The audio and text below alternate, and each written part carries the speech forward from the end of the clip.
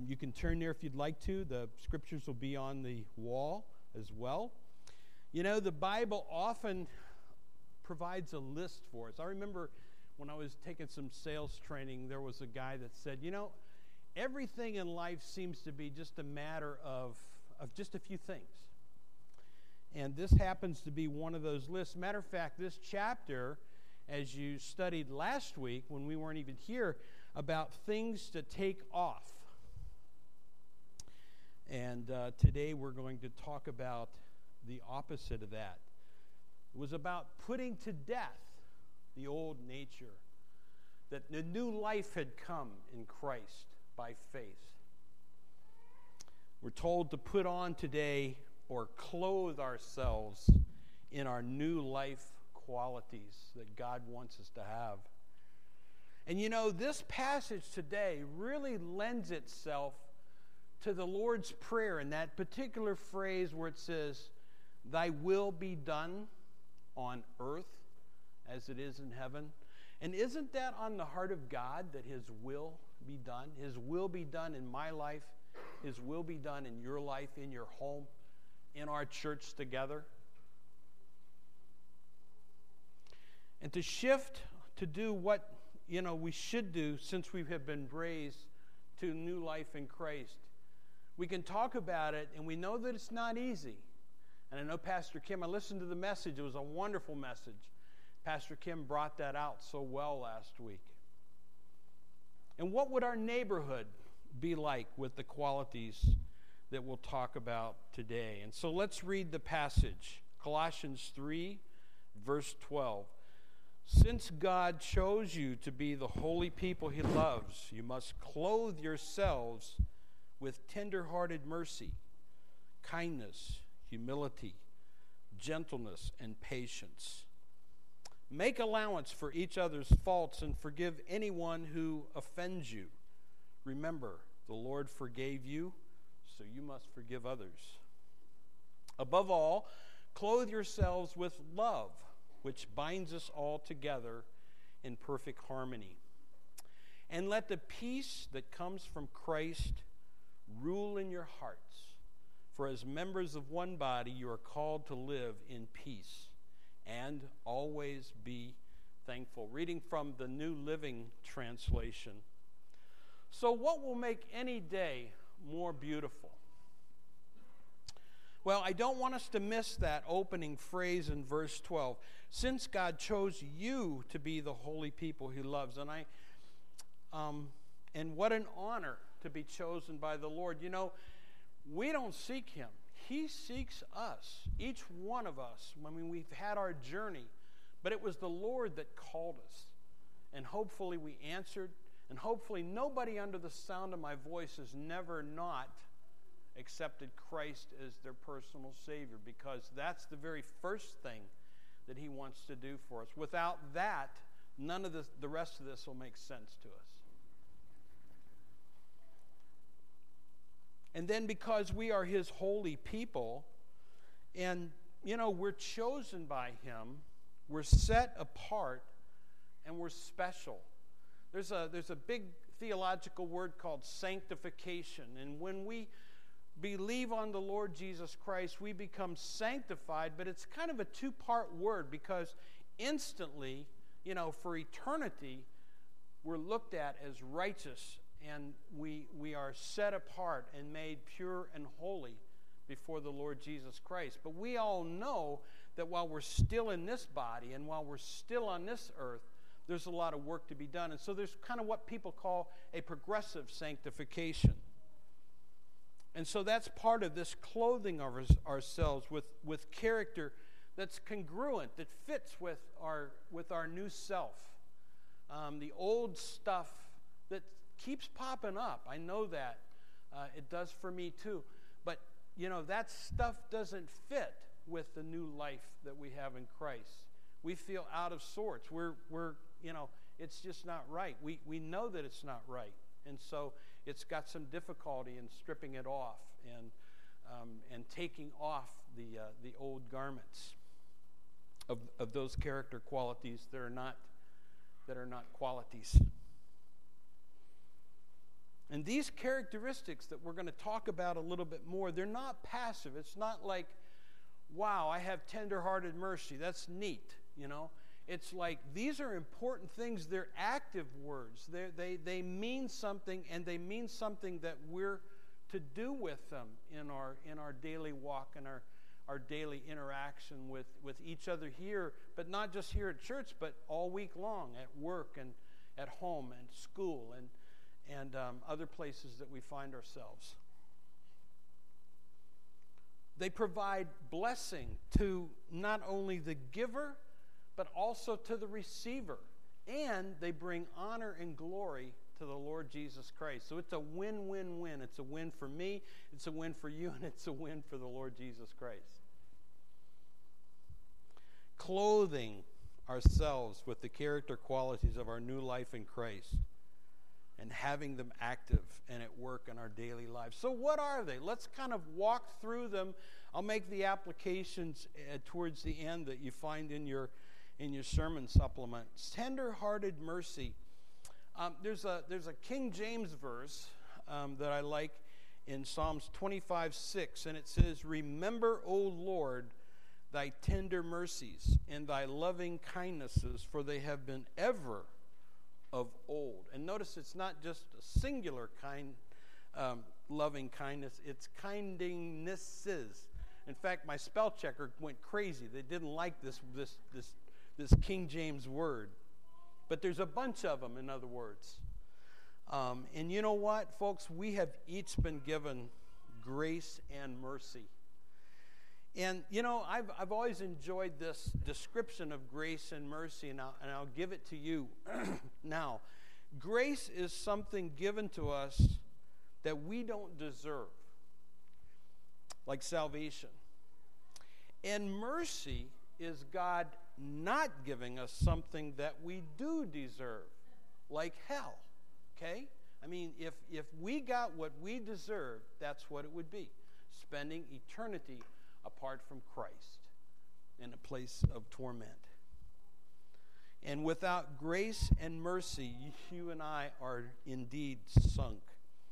And then the next word is kindness. Now the NIV translate that Greek word from, you know, that we get here from kindness, we get compassion.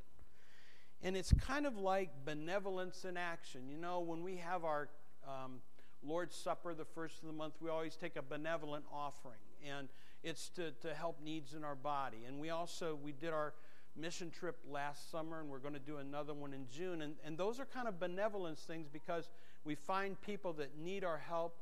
We want to love them to Jesus, and so we provide what we can in terms of work and supplies and that kind of thing. Sometimes it takes a bag of groceries to get someone to listen to us, to what we have to say about Christ.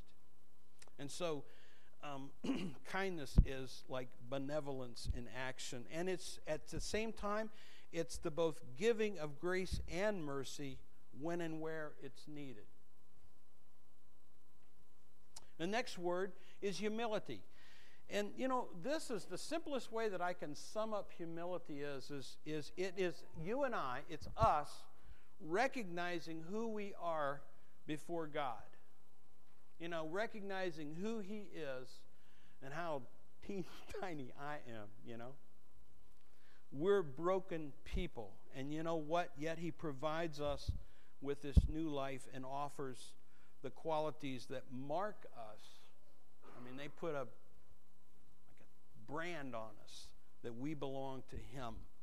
And they make us His hands and feet to other people. He wants to reformat us and to use us. The old Bob, he wants the Bob 2.0 kind of thing. Gentleness.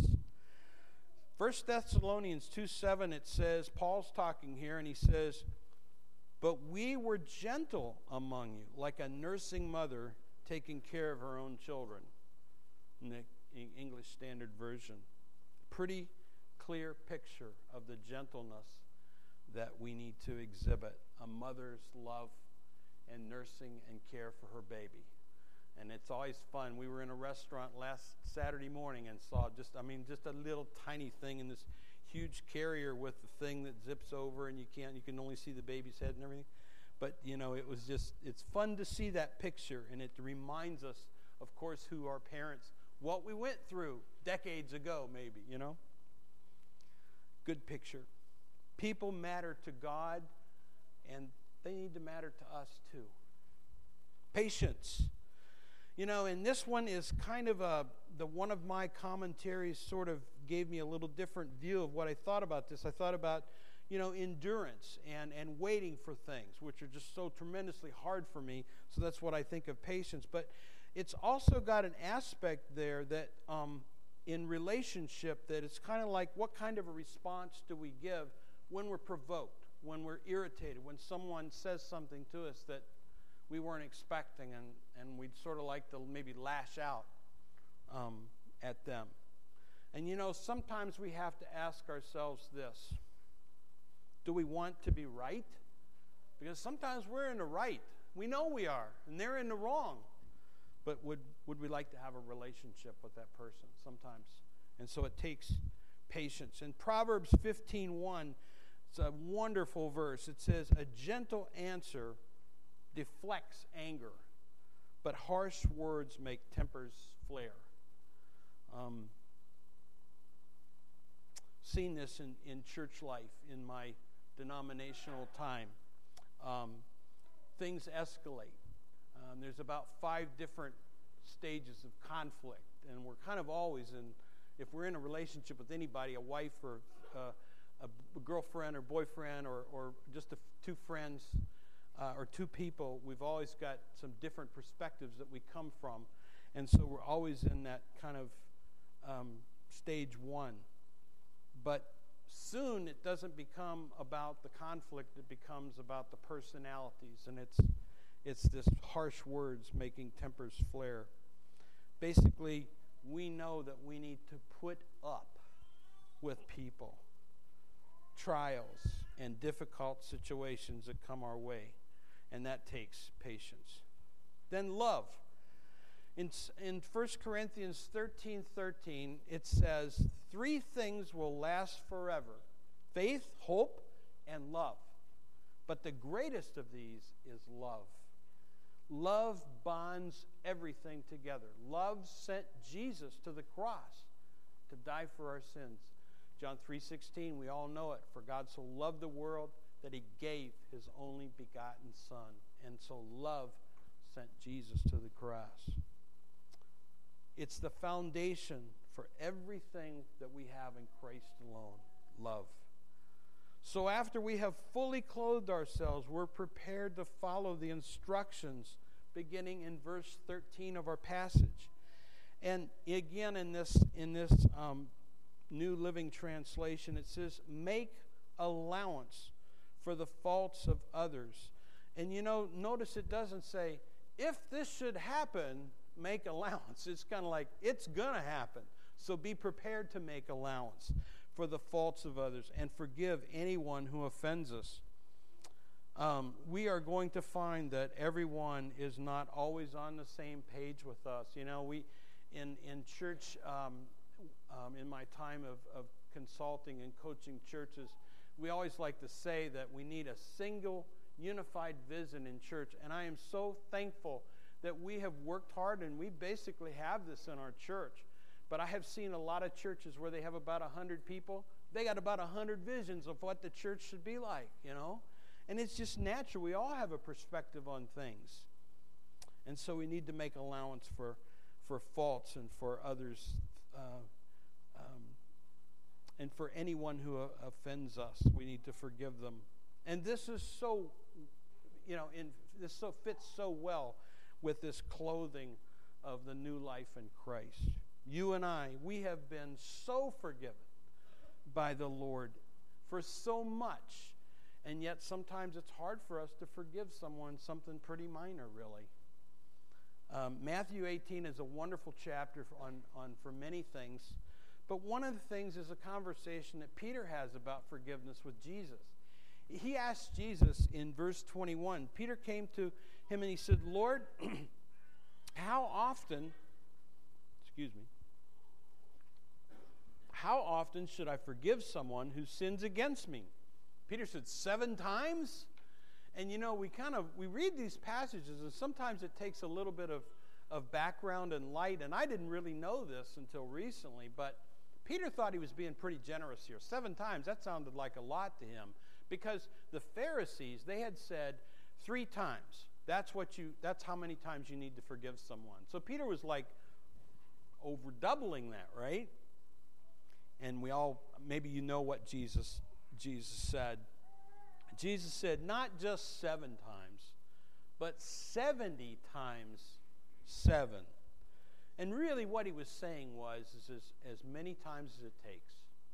The last time I checked and read 1 John 1:9, it says, if we confess our sins, he's faithful and just and will forgive us and cleanse us from all unrighteousness. There's no limit there. It doesn't say, okay, you got 5,000 times to do this, and then you're done. I mean, there's no limit there. And so this is what Christ is saying to Peter and saying to us as well. We need to forgive. And it's easy to judge others. I find, we make these statements, say, why isn't this person more forgiving themselves? Why aren't they easier to work with? More loving? Why haven't they clothed themselves like I've clothed myself? Why aren't they more understanding? You can fill in the blank of why aren't they. And I don't know, maybe you're not this way, but I find myself judging often my intentions, which are always spot on, by the way. My intentions they are really, really good, okay? And then I judge other people by their actions. Well, that can't work. We can't do that and be living out the qualities of this new life in Christ. It's just not in line with how much you and I have been forgiven. So then a few verses later in Matthew 18, there's a story of a king. And the king decided to clear out all his accounts. And he had a lot of people that owed him money. He had lent money out freely, apparently. And so there was this one fellow, and he owed the king a tremendous amount. I mean, maybe, something equivalent to $1 million in their time period. And so he wasn't going to be able to pay it, and the only answer for that would have been to throw him and his family in prison until the debt was made right. And the guy said, be patient with me, I'll pay it. And it's rendered different ways in different translations. And so the king was benevolent, and he said, to tell you what, he says, I'm just going to wipe your debt out. It's finished. You don't owe me a penny. And I'm sure the guy went, whew, right? He walks out of the courtroom, and apparently he sees one of his buddies who owes him a few $100s. And I mean, he demanded that he get paid. And the guy says, be patient with me, I'll pay. Same story. And we would hope that he would say, well, I was just forgiven a whole bunch, I'll forgive you. He didn't do that. He said, pay what you owe me, or you're going to jail. Well, the king got wind of this. So the king called him back into court, said, you owe all of the money, and put him into the same spot that he had just recently been forgiven of. Well, what's the lesson for me and you? It is that we have been forgiven so much. We were on our way to spending eternity separated from God. But because he loved us, because of his great love, he canceled out all of our debt. And so we need to cancel out debt from other people.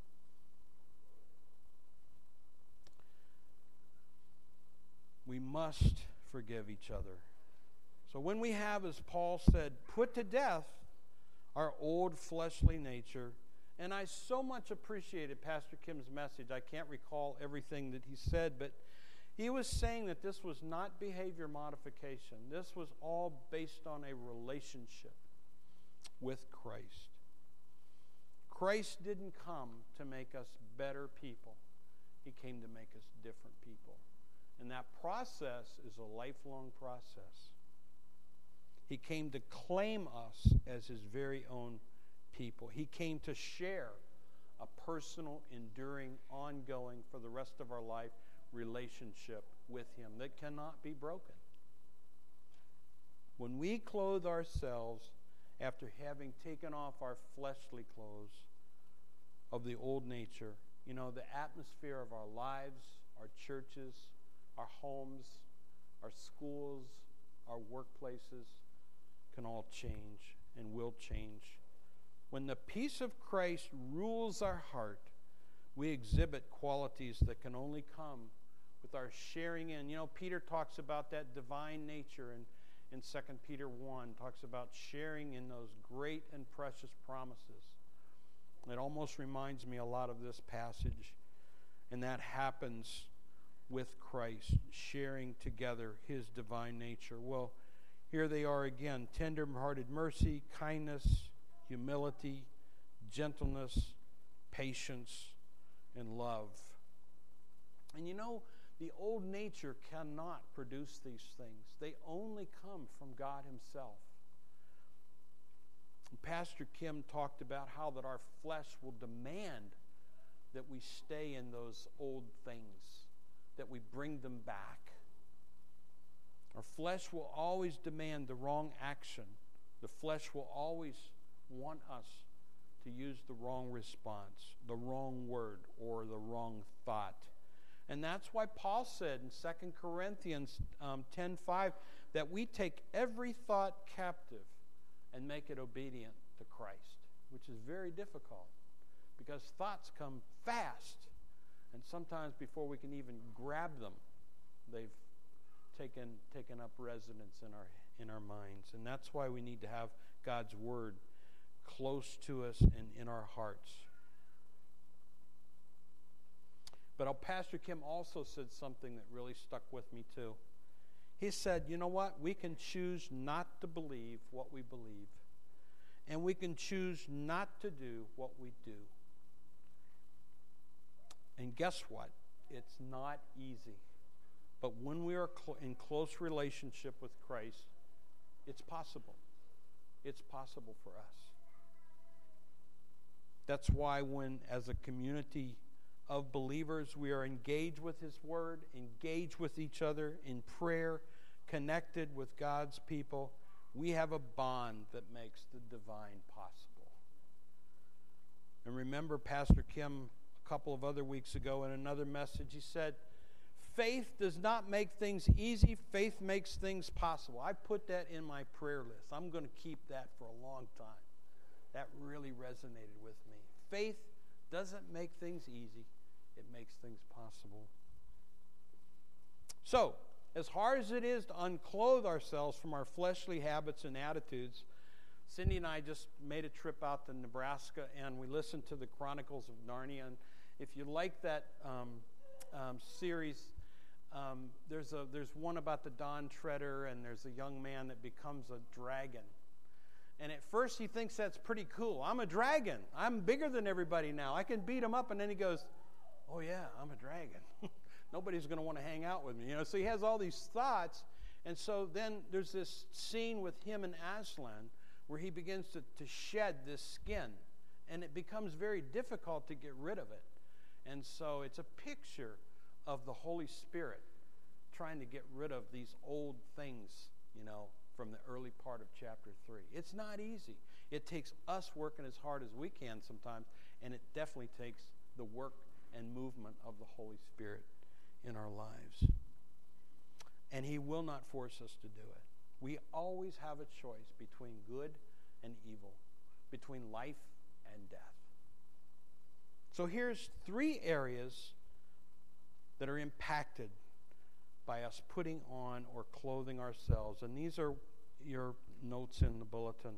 First of all, it's the you and I. We are clothed, or we are to clothe ourselves with tender-hearted mercy, kindness, benevolence in action, humility. Humility, it's our lowly attitude toward God, realizing we're broken before him. Gentleness. Then patience, which is self-control. And self-control is hard for us sometimes, isn't it? And then the last thing which binds everything together is love. It's the perfect bond that holds everything together in perfect unity. And you know, it's a strategy for living for God day by day. It's the Christian life that's a daily battle. I remember that statement from a good friend of mine who's a pastor. We went to Bible college together, and I remember one day, sometimes we talk about our week. Boy, it was really a difficult week. We hear that a lot. And he said, the Christian life is just a daily slugging it out. And I've never forgotten that. Me, I kind of like to run real hard and then coast for a little while. The Christian life just doesn't work that way. So number 2 is others. It's natural for us when we're in this growth period and we're trying to put on these things. What about my other brothers and sisters in Christ? We think about other people. Peter was this way. Remember, the Lord was saying, Peter, do you love me? Feed my sheep, in John 21. And Peter was like, well, what about young John over here? And Jesus said, hey, don't worry about John. If I want him to stand here until I come back the second time, that's okay. Here's what I want you to do, Peter. Feed my sheep. Well, what is our response to others? First of all, we put up with each other's faults.